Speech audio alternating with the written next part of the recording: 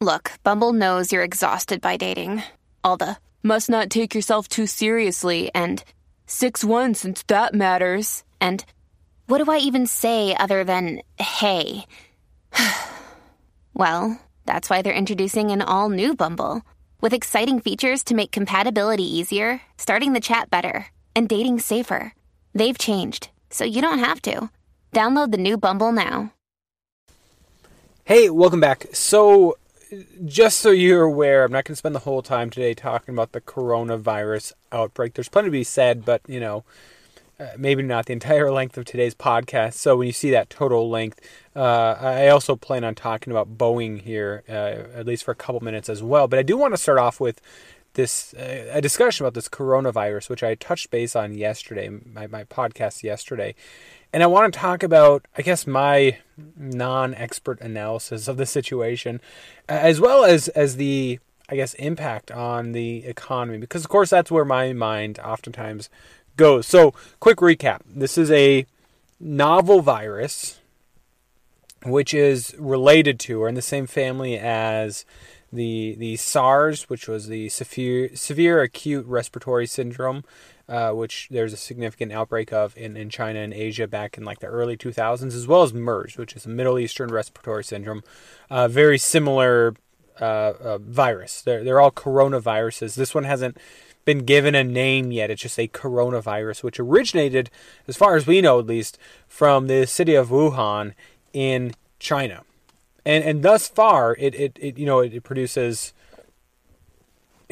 respiratory symptoms, pneumonia and whatnot, has infected officially 400 some individuals with 17 confirmed deaths. And of course, these cases are largely located in China, Wuhan, city of Wuhan, as well as some other cities, Beijing, Shanghai, Hong Kong, some other ones. But there also have been some confirmed cases, largely from people that traveled to that city or to China in Japan, South Korea, Thailand, potentially some confirmed cases in the future in the Philippines. Recently, a suspected case in St. Petersburg, as well as Seattle here in the United States. So pretty widespread. I mean, that's oftentimes the nature of these viral illnesses. It spreads, I guess, again, I'm not an epidemiologist, I'm not a pathologist, right? But, early on they were wondering, is this going to be largely a pathogen that is not easily spread from person to person? They're thinking the original source was sort of an animal to a human, and then, is there potential, can it be spread from human to human? I think at this point the resounding answer is yes, and it's probably a lot easier than like very direct contact, given the increase in cases that we've seen just in the past week. And the real interesting thing about this is that this is in China, as I said yesterday, a sprawling country, and there is suspected by a lot of people that the government is either A, not being truthful about the number of cases, or B, is just not cataloging them, and it's not testing for them adequately. So of course, the official number, at least at the time I'm recording this, and of course this is likely going to be much higher tomorrow, is in the 400s, but with 17 deaths. But it could be in the thousands, right? With potentially dozens of deaths thus far. So I'll start off with this. How does this impact you? At this point in the game, if this can be contained, which I'm not saying it will be, but there's, people get scared enough, it can definitely be contained pretty significantly. Then for the average person that's listening to my podcast in Australia, the US, Canada, the UK, that's where I get a bulk of my listenership from and viewership on YouTube, we're probably fine at this point. I mean, there's nothing wrong with preparing, but probably no need for fear yet.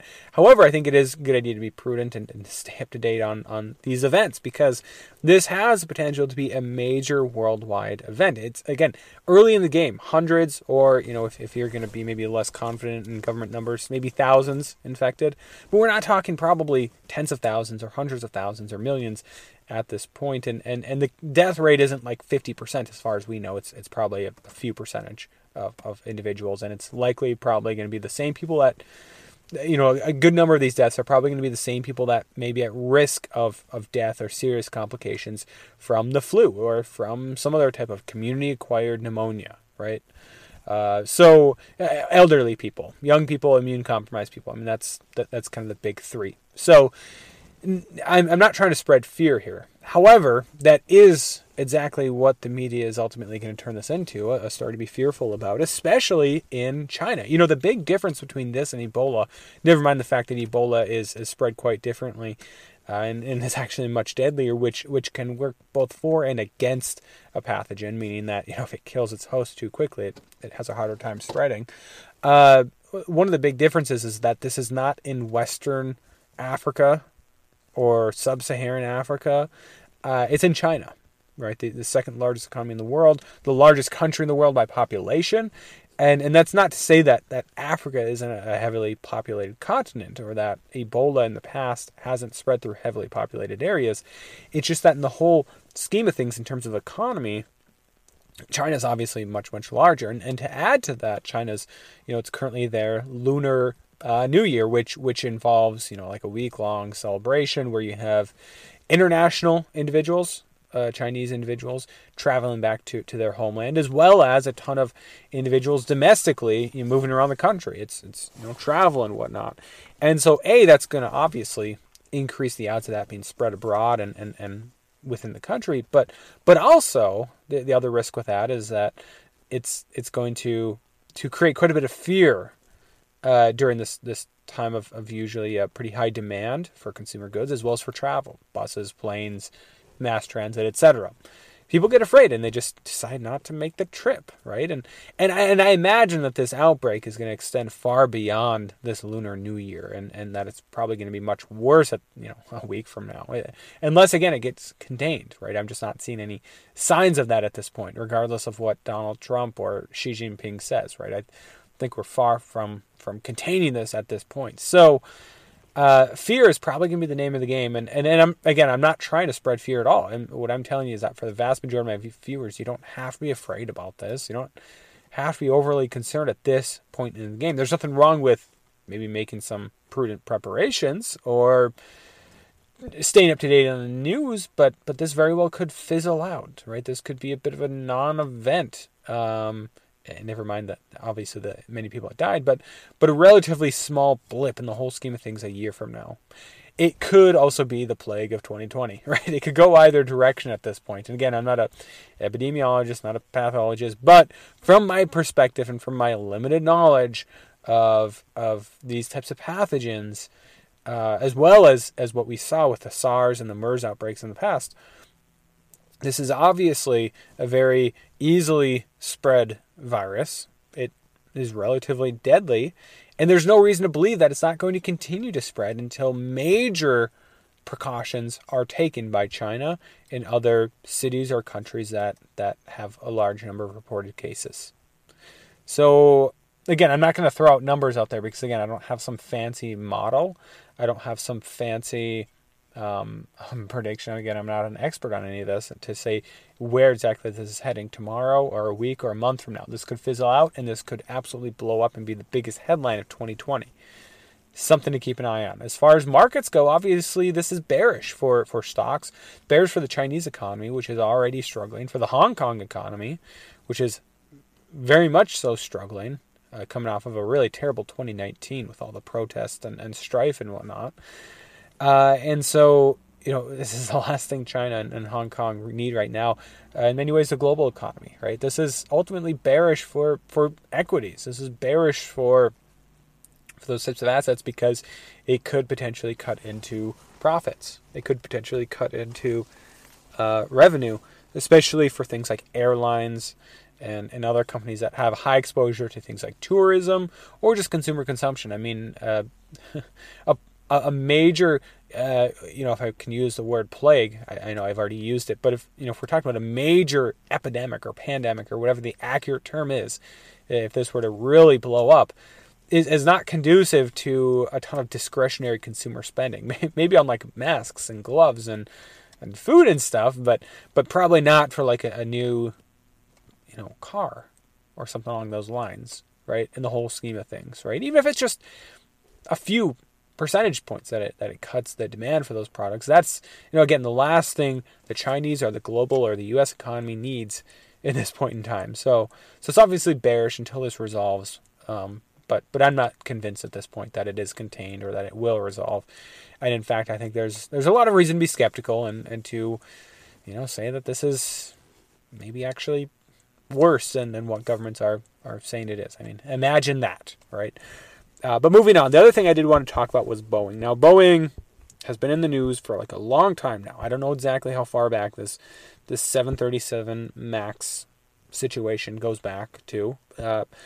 But of course, the to sum it up for those of you that have been lived under a rock for the last year or whatever, it's basically the 737 MAX is a new, pretty efficient model of the 737 that Boeing put out. Marked in as basically, just that, efficient, right? The 737 is kind of the... When you need mealtime inspiration, it's worth shopping Kroger, where you'll find over 30,000 mouth-watering choices that excite your inner foodie. And no matter what tasty choice you make, you'll enjoy our everyday low prices, plus extra ways to save, like digital coupons worth over $600 each week. You can also save up to $1 off per gallon at the pump with fuel points. More savings and more inspiring flavors make shopping Kroger worth it every time. Kroger, fresh for everyone. Fuel restrictions apply. The king in many ways.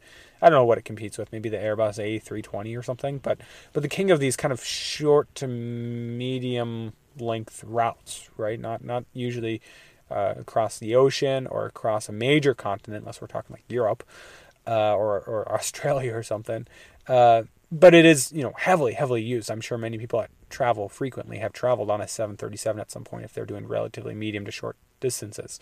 Anyways, two of them crashed, and lo and behold, after a ton of digging through the evidence, it's become more and more apparent that, hey, this is these were not flukes. This was not just a coincidence that two of them crashed in a relatively short time period, but rather there were some major design flaws that Boeing very well may have been knowledgeable of. That they knew that this was a crappy airplane, and that scared a lot of people, and at this point, it's the 737 MAX is grounded. It's not flying. In fact, it's gotten so far as that Boeing is shutting down production of the 737 MAX. And this is, economically speaking, a huge company here in the United States. And the if this continues, it's going to legitimately cut into economic growth. We're talking a few basis points or whatever. A few tens of basis points. I can't remember if it was Kudlow or somebody else that was recently talking about that. And it's obviously not getting any better. Boeing tries to put a positive spin on this all, like shutting down production, but I think they said initially no layoffs. I don't know if that's still the case. That, maybe by the middle of this year, maybe we'll have it back in the skies. But even once it's cleared by the FAA and other regulatory agencies around the world, I'm not so sure that it's really going to be something that people want to fly on or that airlines will want to use. I think airlines are maybe smart enough or maybe just careless enough or whatever to say well, it's good enough for us. But if they know that passengers aren't going to like it, then they might just not use it. And even some have been wondering, Boeing has another one. I think it's the 777X, longer range, obviously larger, that may have some of these same design flaws. And maybe that's a story to follow in the future. But anyways, so there's this problem here with obviously Boeing and how that plays into the economy and whatnot. But the other thing that I found just fascinating, so recently Boeing basically asked for about $10 billion in a loan, right? And that adds to a pretty large amount of liabilities already, which I'll go over here in a second, in addition to a $9.5 billion line of credit in October. And this is an interesting point brought up by Wolf Richter. That's $19.5 billion in debt that Boeing has taken on in less than half a year, less than 6 months. $19.5 billion. Does anybody want to take just a wild guess that hasn't read this article or seen this headline yet? How much Boeing stock, the company Boeing, has bought back, stock buybacks, how much it has done since the middle of 2013? Anybody want to take a guess? If you were going to guess $19.5 billion, because I'm just cherry picking time or something like that, no. Actually, I think like double that and then some. We're talking $43.4 billion of its own stock that it bought back during that time period. Right? Whether it bought it with cash or took on debt, which it largely did, to fund that stock buyback, regardless, it was capital that went towards buying back its own stock. And here it is, asking for almost $20 billion in debt to add to its balance sheet. And keep in mind, this is in addition to already huge liabilities. Currently $136 billion, which is $4 billion greater than its assets, $132 billion, according to Wolf Richter here. And then you add to that the October credit line, $9.5 billion, plus the $10 billion here that they are, working on securing. Now, does this mean Boeing's on the brink of bankruptcy? I mean, it could. Yeah. Now, Boeing is a company that will forever, maybe not forever, but for the foreseeable future, be a company that is deemed too big to fail by the U.S. government, both for military reasons, right? They're a recipient of welfare from the military-industrial complex, but also just because of jobs and whatnot. What happens if Boeing gets shut down? I mean, it'd be akin to GM going out of business, and what would that mean for the U.S. aerospace industry as all this is shifted to Airbus or some other foreign corporation, right? That is, as far as these regulators are concerned, not something they're willing to deal with. So fines will come, I'm sure, right? Obviously, these airplanes have already been grounded, but it's not going to get so bad. I mean, they're not so angry about it that they're willing to potentially put the company out of business, even if putting out of business is maybe exactly what Boeing deserves at this point, given their terrible financial picture going into this situation, their incessant use of stock buybacks for like 6 years there or whatever, and now their decision to take on more debt to fund these short-term problems. It's spiraling out of control. And again, I think it's going to be too big to fail. But it brings up an interesting situation, because this headline that I'm talking here about the stock buybacks, I suspect in the next recession is going to be a huge discussion. Do you remember, back during and after the financial crisis, the TARP bailouts and all of that, even the bailouts for the the manufacturing companies like GM and whatnot. Do you remember just this huge public outcry? I remember watching on the nightly news a lot of evenings. I was a kid back then. I was in my teens, I guess, at the time. But I remember watching, because apparently that's what I did when I was during my teenage years, is I'd watch news, or at least when I was 14 or 15. But I would see them, ABC, NBC, whatever, really just rant, go off about how, and it wasn't a rant, but inform the public, whatever, about how these huge banks that were getting these huge bailouts in the tens or hundreds of billions of dollars, certainly hundreds of billions of dollars total, and these other companies, just how much they'd been paying their executives, right? And the same storyline was, remember when we had really high oil prices, and look what Exxon or Chevron or BP or whatever is paying their executives, right? This huge public outcry. And they, as far as I'm concerned, companies can pay their executives whatever they want, right? I'm not going to, right? You guys know me. I'm not going to rant against that. However, when we're talking about public welfare going out for these companies and the billions or tens of billions of dollars, and then they're going to go and pay these executives that got them into this problem, these massive salaries, then it obviously becomes problematic. And I think the same is true about these stock buybacks. It's no secret that stock buybacks are largely done to enrich shareholders, which oftentimes are things like executives and employees of the company, as well as just, other general shareholders. They drive up the price. $43.4 billion of stock buybacks for Boeing. That's going to drive up the price of the stock. I mean, do you want to take a guess what the current market cap is for Boeing?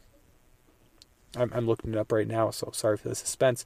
$174 billion. Now, that's obviously down from where it was quite a while ago. Currently the stock price is just over $300 a share.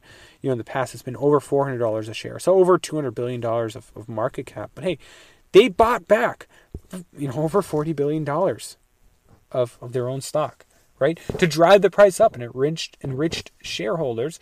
But guess what? It deteriorated, led to a major deterioration of their balance sheet. And they're paying for it now. They're taking out debt literally after years of taking out debt to buy back their own stock. Now they're desperate for debt to just stay in business, right? And so believe me when I say, if Boeing gets a handout from the government, if they're bailed out, and again, in this next recession, they will not be the only, right? There'll be plenty of other banks or other companies that will likely get bailed out. Believe me that there will be an outcry, and rightfully so. Why are we giving these companies a bailout that for years took on massive amounts of debt or just burned piles of cash just to buy back their own shares? It's a justifiable outrage, and it's coming, right? Don't at all be surprised. I'm sure Warren and Sanders maybe already are partying this is part of their platform. I forget. I think at least one candidate's talked about it, but banning stock buybacks. Now, I'm not a fan of that, making it a law. However, I would be totally a fan of not bailing out companies, period, but certainly ones that have bought back huge amounts of their stock and are now in surprise, surprise, financial difficulty. So that's my rant for the day. Take care. I hope none of you guys get sick, especially with this coronavirus. No, seriously, most of us will be fine, most likely. But again, keep an eye on it. As always, thank you from the bottom of my heart for tuning into today's podcast, and God bless.